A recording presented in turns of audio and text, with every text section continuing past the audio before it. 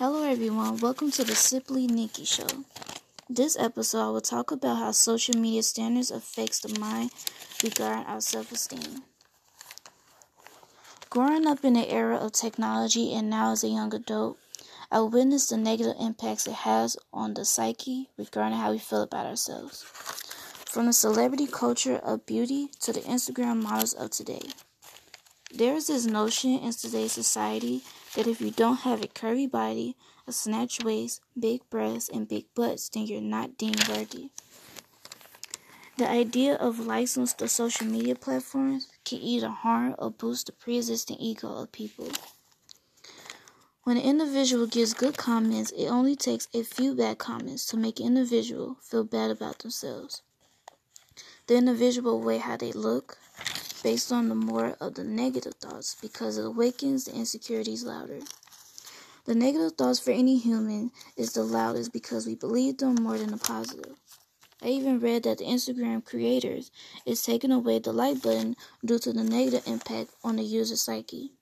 However, it does not change the perceptions of how an individual perceives themselves.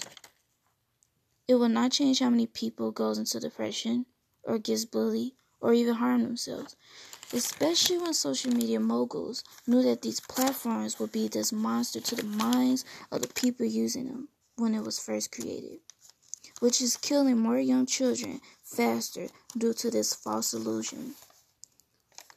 Loving ourselves, using positive affirmations, eating healthy, exercising, and doing what we love is what helps our fix our negative perceptions of ourselves. Not the likes of social media. Whether it's shifting the algorithm to more healthy pages or even creating our own platforms where people are struggling with themselves and their self-esteem is the way. No amount of filters, plastic surgeries, or even materialistic items will fix the brokenness inside. Until we fix the root of our problems, nothing holding it will last or comfort us. Talking with a counselor, creating a positive support system, and prayer is what shapes and changes our way of ourselves. So what will you do to fix your mind within this monster of the social media era?